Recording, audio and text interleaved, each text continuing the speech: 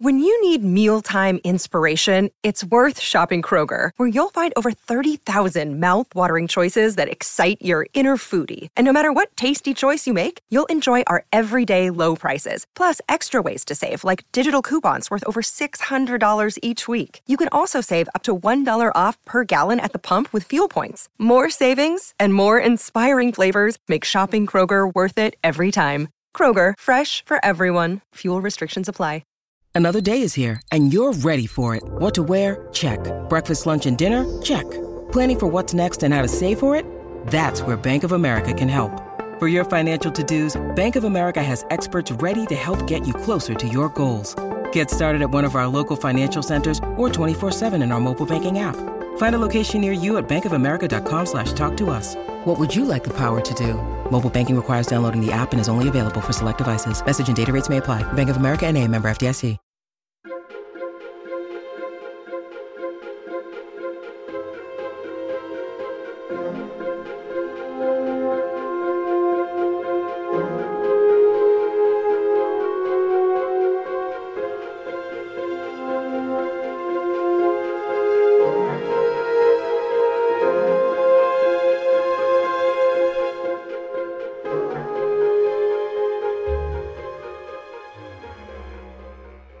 Welcome back, everyone, to 1001 Ghost Stories and Tales of the Macabre. This is your host, John Hagedorn. Today's story, The Dead Smile, from Wandering Ghosts by F.MARION CRAWFORD.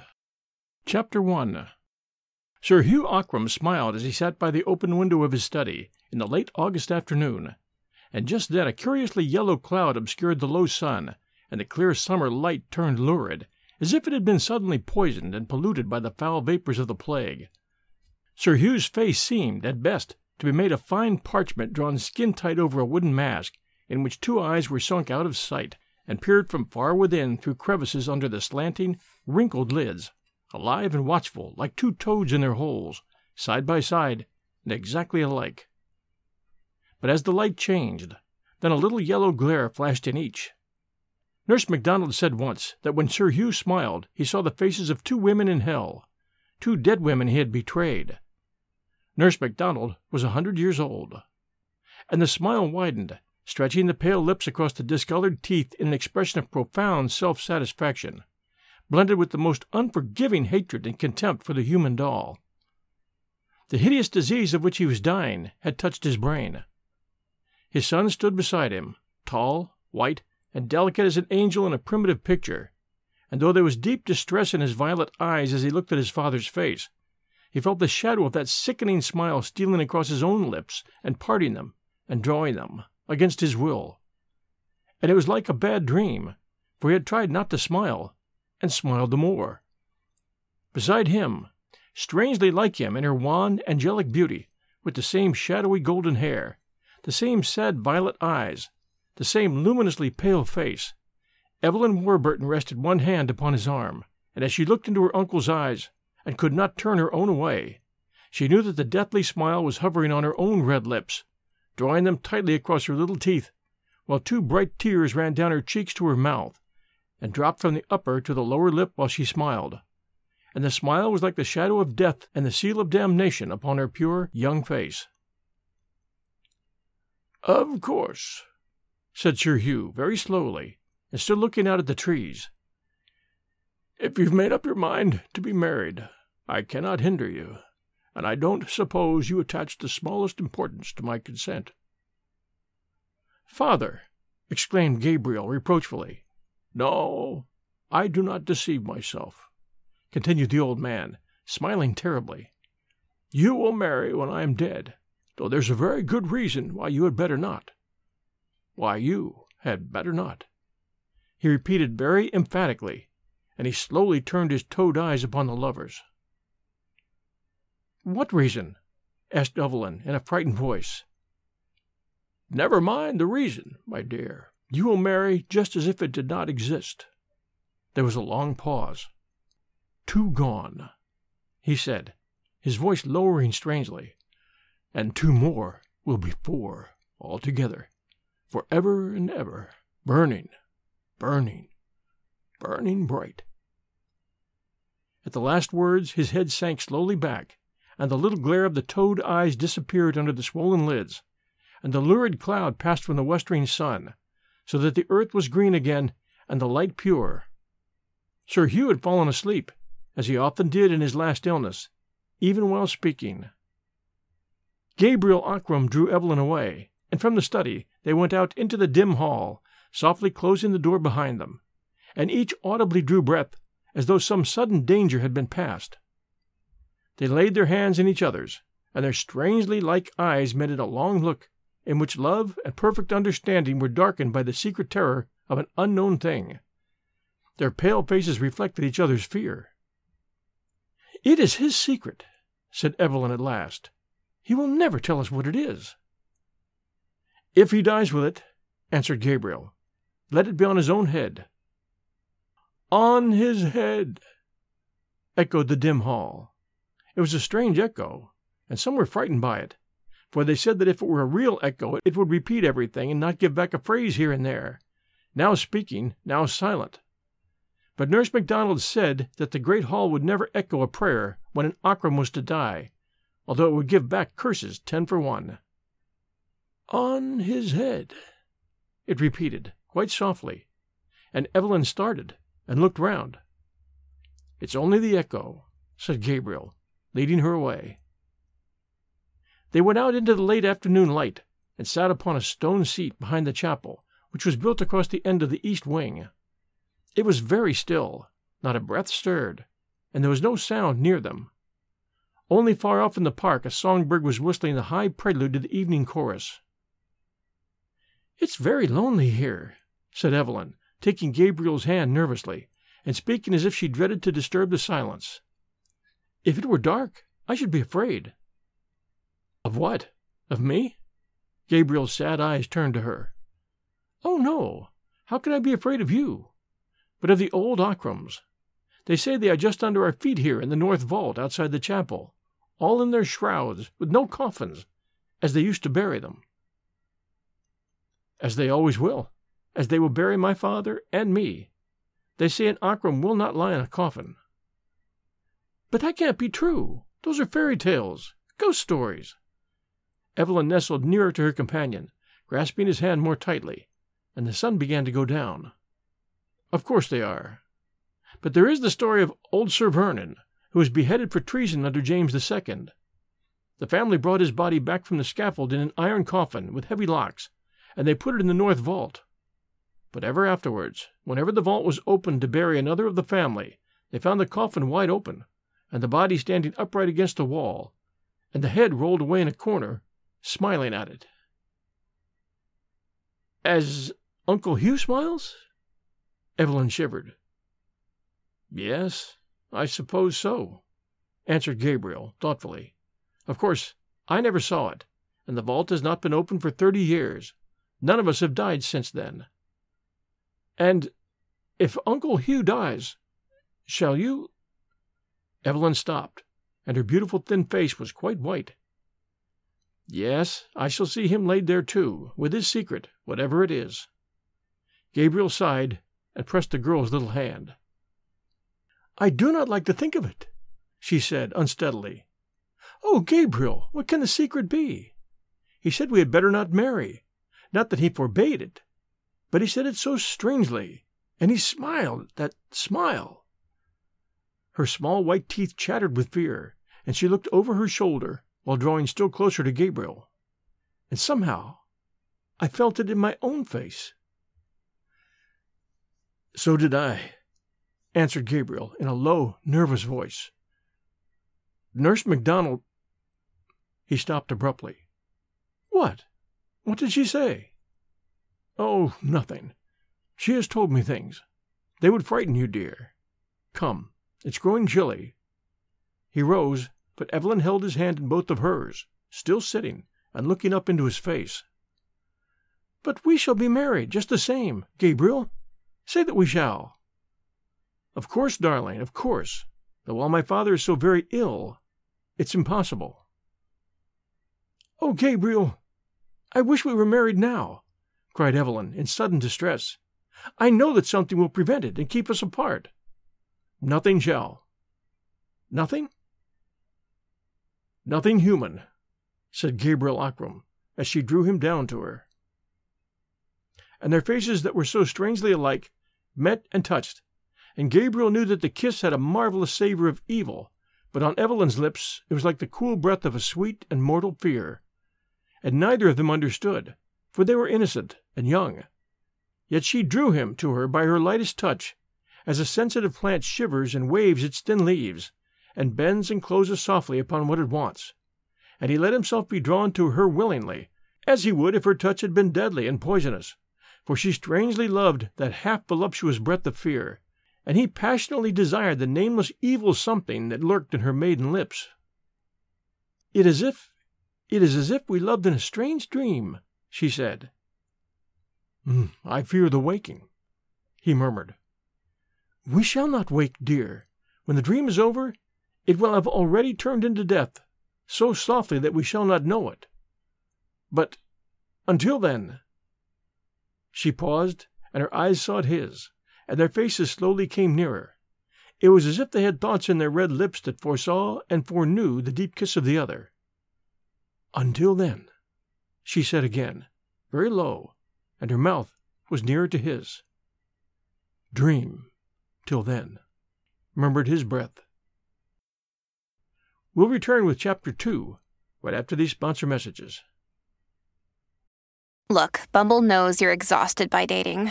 All the "must not take yourself too seriously" and 6'1" since that matters, and what do I even say other than hey? Well, that's why they're introducing an all-new Bumble, with exciting features to make compatibility easier, starting the chat better, and dating safer. They've changed, so you don't have to. Download the new Bumble now. And now Chapter 2 of The Dead Smile. Nurse MacDonald was 100 years old. She used to sleep sitting all bent together in a great old leathern armchair with wings, her feet in a bag footstool lined with sheepskin, and many warm blankets wrapped about her, even in summer. Beside her a little lamp always burned at night by an old silver cup in which there was something to drink. Her face was very wrinkled, but the wrinkles were so small and fine and near together that they made shadows instead of lines. 2 thin locks of hair that was turning from white to a smoky yellow again were drawn over her temples from under her starched white cap. Every now and then she woke, and her eyelids were drawn up in tiny folds like little pink silk curtains, and her queer blue eyes looked straight before her through doors and walls and worlds to a far place beyond. Then she slept again, and her hands lay one upon the other on the edge of the blanket. The thumbs had grown longer than the fingers with age, and the joints shone in the low lamplight like polished crab-apples. It was nearly 1 o'clock in the night, and the summer breeze was blowing the ivy branch against the panes of the window with a hushing caress. In the small room beyond, with the door ajar, the girl maid who took care of Nurse MacDonald was fast asleep. All was very quiet.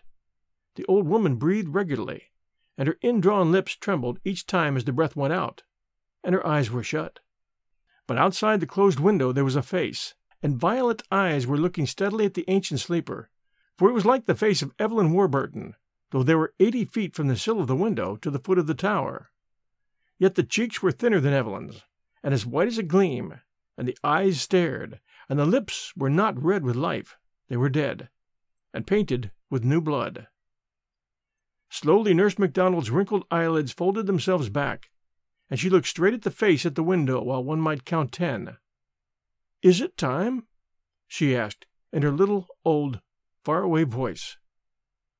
While she looked, the face at the window changed, for the eyes opened wider and wider till the white glared all round the bright violet, and the bloody lips opened over gleaming teeth, and stretched and widened and stretched again, and the shadowy golden hair rose and streamed against the window in the night breeze. And in answer to Nurse MacDonald's question came the sound that freezes the living flesh. That low, moaning voice that rises suddenly, like the scream of a storm, from a moan to a wail, from a wail to a howl, from a howl to the fear shriek of the tortured dead. He who has heard knows, and he can bear witness that the cry of the banshee is an evil cry to hear alone in the deep night. When it was over, and the face was gone, Nurse MacDonald shook a little in her great chair, and still she looked at the black square of the window, but there was nothing more there, nothing but the night and the whispering ivy branch. She turned her head to the door that was ajar, and there stood the girl in her white gown, her teeth chattering with fright. "It is time, child," said Nurse MacDonald. "I must go to him, for it is the end." She rose slowly, leaning her withered hands upon the arms of the chair, and the girl brought her a woolen gown and a great mantle, and her crutch-stick, and made her ready. But very often the girl looked at the window and was unjointed with fear, and often Nurse MacDonald shook her head and said words which the maid could not understand. "It was like the face of Miss Evelyn," said the girl at last, trembling. But the ancient woman looked up sharply and angrily, and her queer blue eyes glared. She held herself by the arm of the great chair with her left hand, and lifted up her crutch-stick to strike the maid with all her might, but she did not. "You are a good girl," she said, "but you are a fool. Pray for wit, child, pray for wit, or else find service in another house than Ockram Hall. Bring the lamp, and help me under my left arm." The crutch-stick clacked on the wooden floor, and the low heels of the woman's slippers clattered after her in slow triplets as Nurse MacDonald got toward the door. And down the stairs each step she took was a labor in itself, and by the clacking noise the waking servants knew that she was coming, very long before they saw her. No one was sleeping now, and there were lights and whisperings and pale faces in the corridors near Sir Hugh's bedroom. And now someone went in, and now someone came out, but everyone made way for Nurse MacDonald, who had nursed Sir Hugh's father more than 80 years ago. The light was soft and clear in the room. There stood Gabriel Ockram by his father's bedside, and there knelt Evelyn Warburton, her hair lying like a golden shadow down her shoulders, and her hands clasped nervously together. And opposite Gabriel, a nurse was trying to make Sir Hugh drink, but he would not. And though his lips were parted, his teeth were set. He was very, very thin and yellow now, and his eyes caught the light sideways and were like yellow coals. "Do not torment him," said Nurse MacDonald to the woman who held the cup. "Let me speak to him, for his hour is come." "Let her speak to him," said Gabriel in a dull voice. So the ancient woman leaned to the pillow and laid the featherweight of her withered hand, that was like a brown moth, upon Sir Hugh's yellow fingers, and she spoke to him earnestly, while only Gabriel and Evelyn were left in the room to hear. "Hugh Ockram," she said, "this is the end of your life, and as I saw you born, and saw your father born before you, I've come to see you die. Hugh Ockram, will you tell me the truth?" The dying man recognized the little faraway voice he had known all his life, and he very slowly turned his yellow face to Nurse MacDonald, but he said nothing. And then she spoke again. "Hugh Ockram, you will never see the daylight again. Will you tell the truth?" His toad-like eyes were not yet dull. They fastened themselves on her face. "What do you want of me?" he asked, and each word struck hollow upon the last. "I have no secrets. I've lived a good life." Nurse MacDonald laughed, a tiny, cracked laugh that made her old head bob and tremble a little, as if her neck were on a steel spring. But Sir Hugh's eyes grew red, and his pale lips began to twist. "Let me die in peace," he said slowly. But Nurse MacDonald shook her head, and her brown, moth-like hand left his and fluttered to his forehead. "By the mother that bore you and died of grief for the sins you did, tell me the truth." Sir Hugh's lips tightened on his discolored teeth. "Not on earth," he answered slowly. "By the wife who bore your son and died heartbroken, tell me the truth." "Neither to you in life, nor to her in eternal death." His lips writhed, as if the words were coals between them, and a great drop of sweat rolled across the parchment of his forehead. Gabriel Ockram bit his hand as he watched his father die, but Nurse MacDonald spoke a third time. "By the woman whom you betrayed, and who waits for you this night, Hugh Ockram, tell me the truth." It is too late.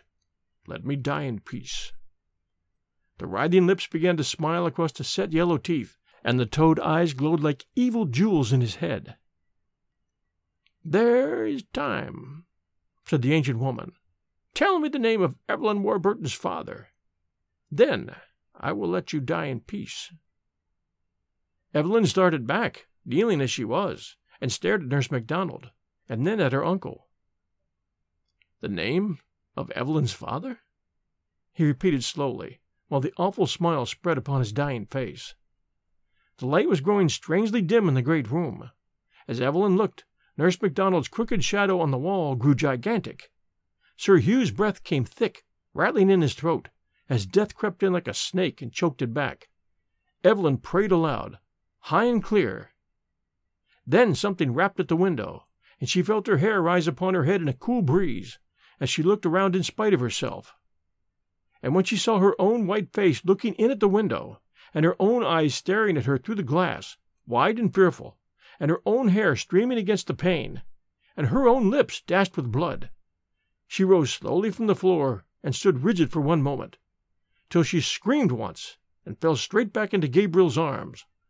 But the shriek that answered hers was the fear shriek of the tormented corpse, out of which the soul cannot pass for shame of deadly sins, though the devils fight in it with corruption, each for their due share. Sir Hugh Ockram sat upright in his deathbed, and saw, and cried aloud, "Evelyn!" His harsh voice broke and rattled in his chest as he sank down. But still Nurse MacDonald tortured him, for there was a little life left in him still. "You have seen the mother as she waits for you, Hugh Ockram. Who was this girl Evelyn's father? What is his name?" For the last time the dreadful smile came upon the twisted lips, very slowly, very surely now, and the toad eyes glared red, and the parchment face glowed a little in the flickering light. For the last time words came. "They know it in hell." Then the glowing eyes went out quickly, the yellow face turned waxen pale, and a great shiver ran through the thin body as Hugh Ockram died. But in death he still smiled, for he knew his secret and kept it still on the other side, and he would take it with him, to lie with him forever in the north vault of the chapel where the Ockrams lie uncoffined in their shrouds, all but one. Though he was dead, he smiled, for he had kept his treasure of evil truth to the end, and there was none left to tell the name he had spoken, but there was all the evil he had not undone left to bear fruit. As they watched, Nurse MacDonald and Gabriel, who held Evelyn still unconscious in his arms while he looked at the father, they felt the dead smile crawling along their own lips, the ancient crone, and the youth with the angel's face. Then they shivered a little, and both looked at Evelyn as she lay with her head on his shoulder, and though she was very beautiful, the same sickening smile was twisting her young mouth too, and it was like the foreshadowing of a great evil which they could not understand. But by and by they carried Evelyn out, and she opened her eyes, and the smile was gone. From far away in the great house, the sound of weeping and crooning came up the stairs and echoed along the dismal corridors, for the women had begun to mourn the dead master, after the Irish fashion, and the hall had echoes of its own all that night, like the far-off wail of the banshee among forest trees. When the time was come, they took Sir Hugh in his winding sheet on a trestle bier, and bore him to the chapel, and through the iron door, and down the long descent to the north vault, with tapers, to lay him by his father. And 2 men went in first to prepare the place, and came back staggering like drunken men, and white, leaving their lights behind them. But Gabriel Ockram was not afraid, for he knew. And he went in alone, and saw that the body of Sir Vernon Ockram was leaning upright against the stone wall, and that its head lay on the ground near by with the face turned up, and the dry leathern lips smiled horribly at the dried-up corpse, while the iron coffin, lined with black velvet, stood open on the floor. Then Gabriel took the thing in his hands, for it was very light, being quite dried by the air of the vault, and those who peeped in from the door saw him lay it in the coffin again, and it rustled a little, like a bundle of reeds, and sounded hollow as it touched the sides and the bottom. He also placed the head upon the shoulders, and shut down the lid, which fell to with a rusty spring that snapped. After that they laid Sir Hugh beside his father, with the trestle bier on which they had brought him, and they went back to the chapel. But when they saw one another's faces, Master and men, they were all smiling with the dead smile of the corpse they had left in the vault, so that they could not bear to look at one another until it had faded away. Chapter 3. Gabriel Ockram became Sir Gabriel, inheriting the baronetcy with the half-ruined fortune left by his father. And still Evelyn Warburton lived at Ockram Hall, in the south room that had been hers ever since she could remember anything.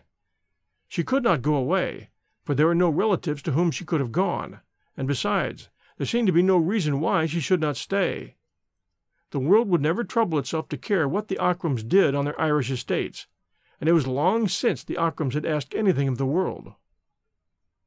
So Sir Gabriel took his father's place at the dark old table in the dining-room, and Evelyn sat opposite to him, until such time as their mourning should be over, and they might be married at last.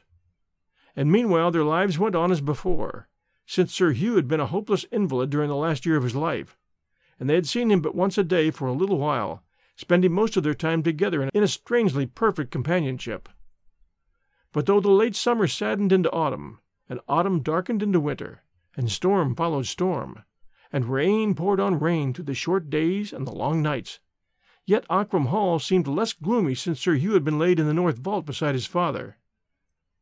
And at Christmastide Evelyn decked the great hall with holly and green boughs, and huge fires blazed on every hearth. Then the tenants were all bidden to a New Year's dinner, and they ate and drank well, while Sir Gabriel sat at the head of the table. Evelyn came in when the port wine was brought, and the most respected of the tenants made a speech to propose her health. It was long, he said, since there had been a Lady Ockram. Sir Gabriel shaded his eyes with his hand, and looked down at the table, but a faint colour came into Evelyn's transparent cheeks. But, said the grey-haired farmer, it was longer still since there had been a Lady Ockram so fair as the next was to be, and he toasted the health of Evelyn Warburton. Then all the tenants all stood up and shouted for her, and Sir Gabriel stood up likewise, beside Evelyn. And when the men gave the last and loudest cheer of all, there was a voice, not theirs, above them all, higher, fiercer, louder, a scream not earthly, shrieking for the bride of Ockram Hall. And the holly and green boughs over the great chimney-piece shook and slowly waved as if a cool breeze were blowing over them. But the men turned very pale, and many of them set down their glasses, but others let them fall upon the floor for fear.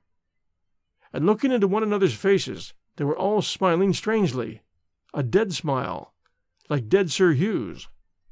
One cried out words in Irish, and the fear of death was suddenly upon them all, so that they fled in panic, falling over one another like wild beasts in the burning forest, when the thick smoke runs along before the flame, and the tables were overset, and drinking glasses and bottles were broken in heaps, and the dark red wine crawled like blood upon the polished floor. Sir Gabriel and Evelyn stood alone at the head of the table before the wreck of the feast, not daring to turn to see each other, for each knew that the other smiled. But his right arm held her, and his left hand clasped her right as they stared before them, and but for the shadows of her hair, one might not have told their two faces apart. They listened long, but the cry came not again, and the dead smile faded from their lips, while each remembered that Sir Hugh Ockram lay in the north vault, smiling in his winding sheet, in the dark, because he had died with the secret. So ended the tenants' New Year's dinner.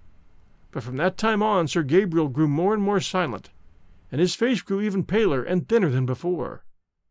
Often, without warning and without words, he would rise from his seat, as if something moved him against his will, and he would go out into the rain or the sunshine to the north side of the chapel, and sit on the stone bench, staring at the ground as if he could see through it, and through the vault below, and through the white winding sheet in the dark to that dead smile that would not die.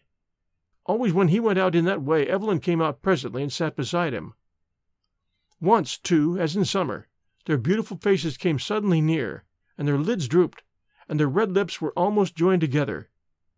But as their eyes met, they grew wide and wild, so that the white showed in a ring all round the deep violet, and their teeth chattered, and their hands were like the hands of corpses, each in the other's, for the terror of what was under their feet, and of what they knew, but could not see. Once also Evelyn found Sir Gabriel in the chapel alone, standing before the iron door that led down to the place of death, and in his hand there was the key to the door, but he had not put it into the lock. Evelyn drew him away, shivering, for she had also been driven in waking dreams to see that terrible thing again, and to find out whether it had changed since it had lain there. "I'm going mad," said Sir Gabriel, covering his eyes with his hand as he went with her. "I see it in my sleep. I see it when I'm awake. It draws me to it, day and night. And unless I see it, I shall die." "I know," answered Evelyn. "I know. It is as if threads were spun from it, like a spider's, drawing us down to it." She was silent for a moment, and then she started violently and grasped his arm with a man's strength, and almost screamed the words she spoke. "But we must not go there. We must not go."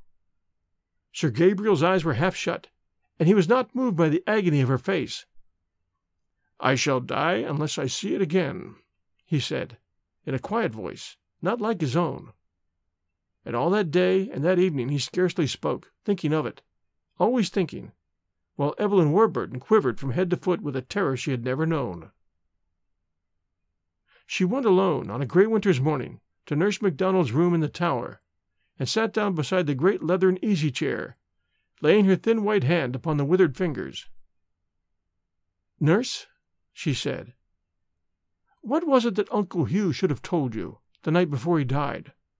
It must have been an awful secret, and yet, though you asked him, I feel somehow that you know it, and that you know why he used to smile so dreadfully."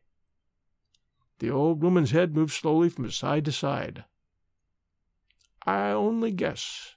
I shall never know," she answered slowly, in her cracked little voice. "But what do you guess? Who am I? Why did you ask who my father was? You know I am Colonel Warburton's daughter, and my mother was Lady Ockram's sister, so that Gabriel and I are cousins. My father was killed in Afghanistan. What secret can there be?" "I do not know. I can only guess." "Guess what?" asked Evelyn imploringly, and pressing the soft withered hands as she leaned forward. But Nurse MacDonald's wrinkled lids dropped suddenly over her queer blue eyes, and her lips shook a little with her breath, as if she were asleep. Evelyn waited. By the fire the Irish maid was knitting fast, and the needles clicked like 3 or 4 clocks ticking against each other. And the real clock on the wall solemnly ticked alone, checking off the seconds of the woman who was 100 years old, and had not many days left. Outside the ivy branch beat the window in the wintry blast, as it had beaten against the glass 100 years ago. Then, as Evelyn sat there, she felt again the waking of a horrible desire, the sickening wish to go down to the thing in the north vault, and to open the winding sheet, and see whether it had changed. And she held Nurse MacDonald's hands as if to keep herself in her place and fight against the appalling attraction of the evil deed. But the old cat that kept Nurse MacDonald's feet warm, lying always on the bag footstool, got up and stretched itself, and looked up into Evelyn's eyes, while its back arched, and its tail thickened and bristled, and its ugly pink lips drew back in a devilish grin, showing its sharp teeth. Evelyn stared at it, half fascinated by its ugliness.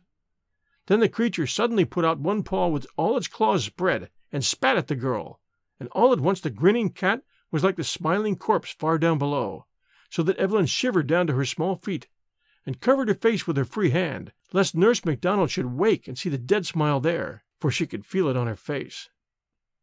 The old woman had already opened her eyes again, and she touched her cat with the end of her crutch stick, whereupon its back went down, and its tail shrunk, and it sidled back to its place on the bag footstool. But its yellow eyes looked up sideways at Evelyn, between the slits of its lids. "What is it that you guess, nurse?" asked the young girl again. "A bad thing, a wicked thing, but I dare not tell you, lest it might not be true, and the very thought should hurt your life. For if I guess right, he meant that you should not know, and that you two should marry, and pay for his old sin with your souls." "He used to tell us that we ought not to marry." "Yes, he told you that, perhaps, but it was as if a man put poisoned meat before a starving beast, and said, 'Do not eat,' but never raised his hand to take the meat away." And if he told you that you should not marry, it was because he hoped you would. For of all men living or dead, Hugh Ockram was the falsest man that ever told a cowardly lie, and the cruelest that ever hurt a weak woman, and the worst that ever loved a sin. But Gabriel and I love each other, said Evelyn very sadly. Nurse MacDonald's old eyes looked far away, at sights seen long ago, and that rose in the gray winter air amid the mists of an ancient youth. If you love together, you can die together, she said very slowly. Why should you live if it is true? I am 100 years old. What has life given me? The beginning is fire. The end is a heap of ashes.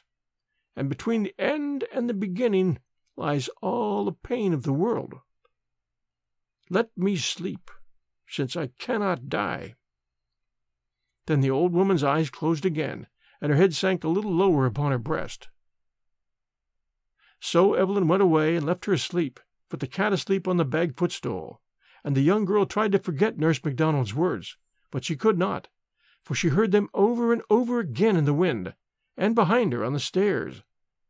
And as she grew sick with fear of the frightful unknown evil to which her soul was bound, she felt a bodily something pressing her, and pushing her, and forcing her on, and from the other side she felt the threads that drew her mysteriously, and when she shut her eyes, she saw in the chapel, behind the altar, the low iron door through which she must pass to go to the thing.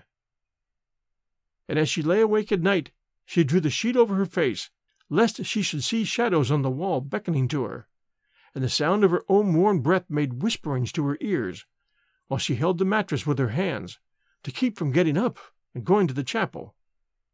It would have been easier if there had not been a way thither through the library, by a door which was never locked. It would be fearfully easy to take her candle and go softly to the sleeping-house. And the key of the vault lay under the altar behind a stone that turned. She knew the little secret. She could go alone and see. But when she thought of it, she felt her hair rise on her head, and first she shivered so that the bed shook, and then the horror went through her in a cold thrill that was agony again, like myriads of icy needles boring into her nerves. We'll return with Chapter 4 right after this sponsor message. You know how to book flights and hotels. All you're missing is a tool to plan the travel experiences you'll have once you arrive. That's why you need Viator. Book guided tours, activities, excursions, and more in one place to make your trip truly unforgettable. Viator has over 300,000 travel experiences to choose from. Everything from simple tours to extreme adventures and all the niche, interesting stuff in between. So you can plan something that everyone you're traveling with will enjoy. Real traveler reviews give the inside scoop from people who've already been on the experiences you're considering. So you can plan with confidence. Free cancellation helps you plan for the unexpected. And 24/7 customer support means you can travel worry-free. Download the Viator app now and use code Viator10 for 10% off your first booking in the app. Find travel experiences for you. Do more with Viator. And now, Chapter 4 of The Dead Smile. The old clock in Nurse MacDonald's tower struck midnight. From her room she could hear the creaking chains and weights in their box in the corner of the staircase, and overhead the jarring of the rusty lever that lifted the hammer. She had heard it all her life. It struck 11 strokes clearly. Then came the 12th, with a dull half-stroke, as though the hammer were too weary to go on, and had fallen asleep against the bell. The old cat got up from the bag footstool and stretched itself, and Nurse MacDonald opened her ancient eyes and looked slowly round the room by the dim light of the night lamp. She touched the cat with her crutch-stick, and it lay down upon her feet. She drank a few drops from her cup, and went to sleep again. But downstairs Sir Gabriel sat straight up as the clock struck, for he had dreamed a fearful dream of horror, and his heart stood still till he awoke at its stopping, and it beat again furiously with his breath, like a wild thing set free. No Ockram had ever known fear waking, but sometimes it came to Sir Gabriel in his sleep. He pressed his hands to his temples as he sat up in bed, and his hands were icy cold, but his head was hot, The dream faded far, and in its place there came the master thought that racked his life. With the thought also came the sick twisting of his lips in the dark that would have been a smile. Far off, Evelyn Warburton dreamed that the dead smile was on her mouth, and awoke, starting with a little moan, her face in her hands, shivering. But Sir Gabriel struck a light and got up and began to walk up and down his great room. It was midnight, and he had barely slept an hour, and in the north of Ireland the winter nights are long. "I shall go mad," he said to himself, holding his forehead. He knew that it was true. For weeks and months the possession of the thing had grown upon him like a disease, till he could think of nothing without thinking first of that. And now, all at once, it outgrew his strength, and he knew that he must be its instrument or lose his mind, that he must do the deed he hated and feared, if he could fear anything, or that something would snap in his brain and divide him from life while he was yet alive. He took the candlestick in his hand, the old-fashioned heavy candlestick that had always been used by the head of the house. He did not think of dressing, but went as he was, in his silk night-clothes and his slippers, and he opened the door. Everything was very still in the great old house. He shut the door behind him and walked noiselessly on the carpet through the long corridor. A cool breeze blew over his shoulder and blew the flame of his candle straight out from him. Instinctively he stopped and looked round, but all was still, and the upright flame burned steadily. He walked on, and instantly a strong draught was behind him, almost extinguishing the light. It seemed to blow him on his way, ceasing whenever he turned, and coming again when he went on, invincible, icy. Down the great staircase to the echoing hall he went, seeing nothing but the flaring flame of the candle standing away from him over the guttering wax, while the cold wind blew over his shoulder and through his hair. On he passed through the open door into the library, dark with old books and carved bookcases. On through the door in the shelves, with painted shelves on it, and the imitated backs of books, so that one needed to know where to find it, and it shut itself after him with a soft click. He entered the low-arched passage, and though the door was shut behind him and fitted tightly in its frame, still the cold breeze blew the flame forward as he walked. And he was not afraid, but his face was very pale, and his eyes were wide and bright, looking before him, seeing already in the dark air the picture of the thing beyond. But in the chapel he stood still, his hand on the little turning stone tablet in the back of the stone altar. On the tablet were engraved words, Clavis Sepulchri, Clarissamorum Dominorum Deocrum, the key to the vault of the most illustrious lords of Aughrim. Sir Gabriel paused and listened. He fancied that he heard a sound far off in the great house, where all had been so still, but it did not come again. Yet he waited at the last, and looked at the low iron door. Beyond it, down the long descent, lay his father, uncoffined, 6 months dead, corrupt, terrible in his clinging shroud. The strangely preserving air of the vault could not yet have done its work completely, but on the thing's ghastly features, with their half-dried, open eyes, there would still be the frightful smile with which the man had died, the smile that haunted. As the thought crossed Sir Gabriel's mind, he felt his lips writhing, and he struck his own mouth in wrath with the back of his hand so fiercely that a drop of blood ran down his chin, and another, and more, falling back in the gloom upon the chapel pavement. But still his bruised lips twisted themselves. He turned the tablet by the simple secret. It needed no safer fastening, for had each Aughrim been coffined in pure gold, and had the door been opened wide, there was not a man in Tyrone brave enough to go down to that place, saving Gabriel Aughrim himself, with his angel's face and his thin white hands, and his sad, unflinching eyes. He took the great old key and set it into the lock of the iron door, and the heavy, rattling noise echoed down the descent behind like footsteps, as if a watcher had stood behind the iron and were running away within, with heavy, dead feet. And though he was standing still, the cool wind was from behind him, and blew the flame of the candle against the iron panel. He turned the key. Sir Gabriel saw that his candle was short. There were new ones on the altar, with long candlesticks, and he lit one, and left his own burning on the floor. As he set it down on the pavement, his lip began to bleed again, and another drop fell upon the stones.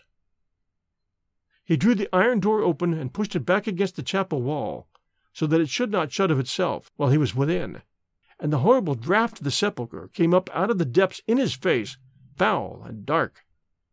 He went in, but though the fetid air met him, yet the flame of the tall candle was blown straight from him against the wind, while he walked down the easy incline with steady steps, his loose slippers slapping the pavement as he trod.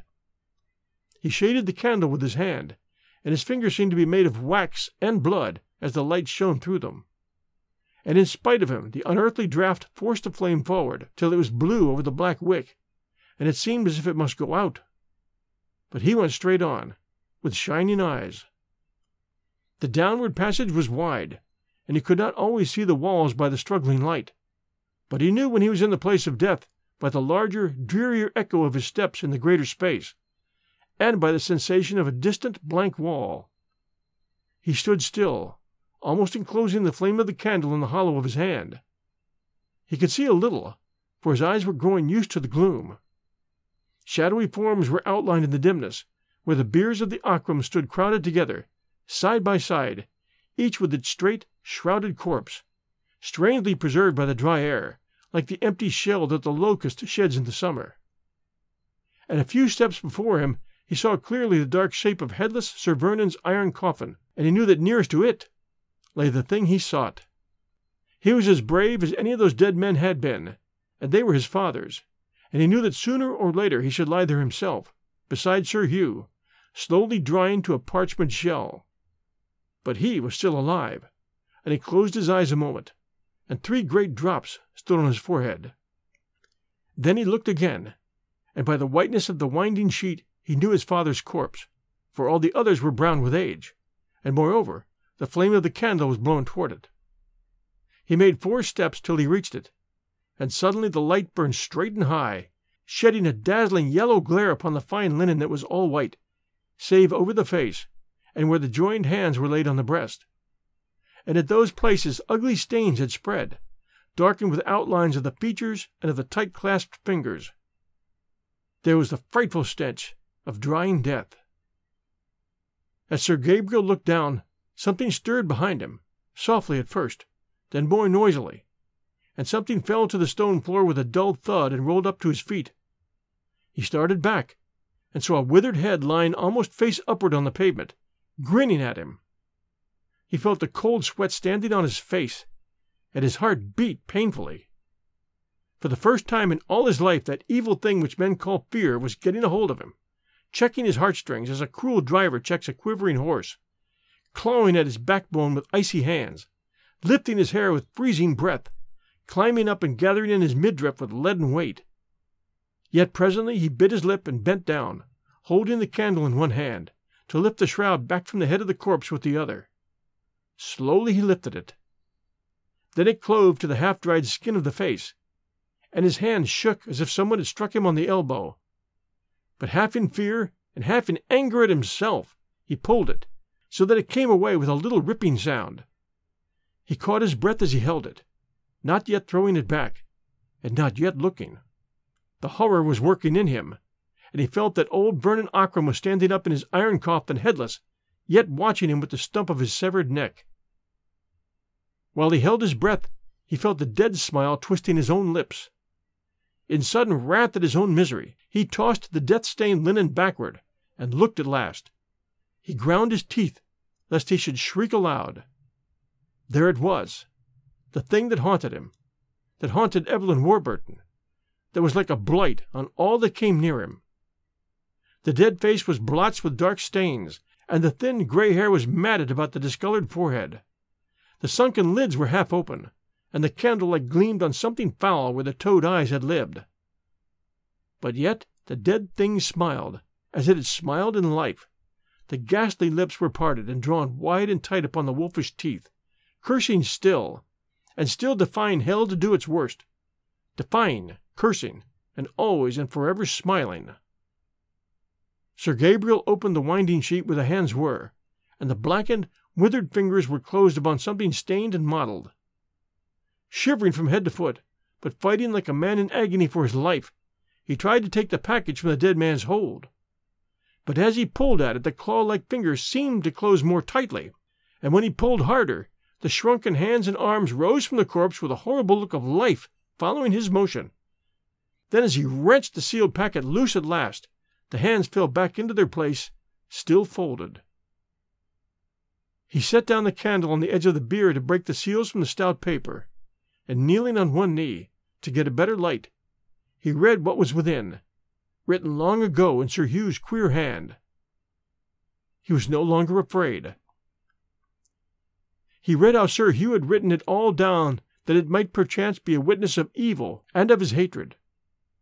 How he had loved Evelyn Warburton, his wife's sister, and how his wife had died of a broken heart with his curse upon her, and how Warburton and he had fought side by side in Afghanistan, and Warburton had fallen, but Akram had brought his comrade's wife back a full year later, and little Evelyn, her child, had been born in Akram Hall. And next, how he had wearied of the mother, and she had died like her sister with his curse upon her. And then, how Evelyn had been brought up as his niece, and how he had trusted that his son Gabriel and his daughter, innocent and unknowing, might love and marry, and the souls of the women he had betrayed might suffer another anguish before eternity was out. And last of all, he hoped that some day, when nothing could be undone, the two might find his writing and live on, not daring to tell the truth for their children's sake and the world's word, man and wife. This he read, kneeling beside the corpse in the north vault, by the light of the altar candle, and when he had read it all, he thanked God aloud that he had found the secret in time.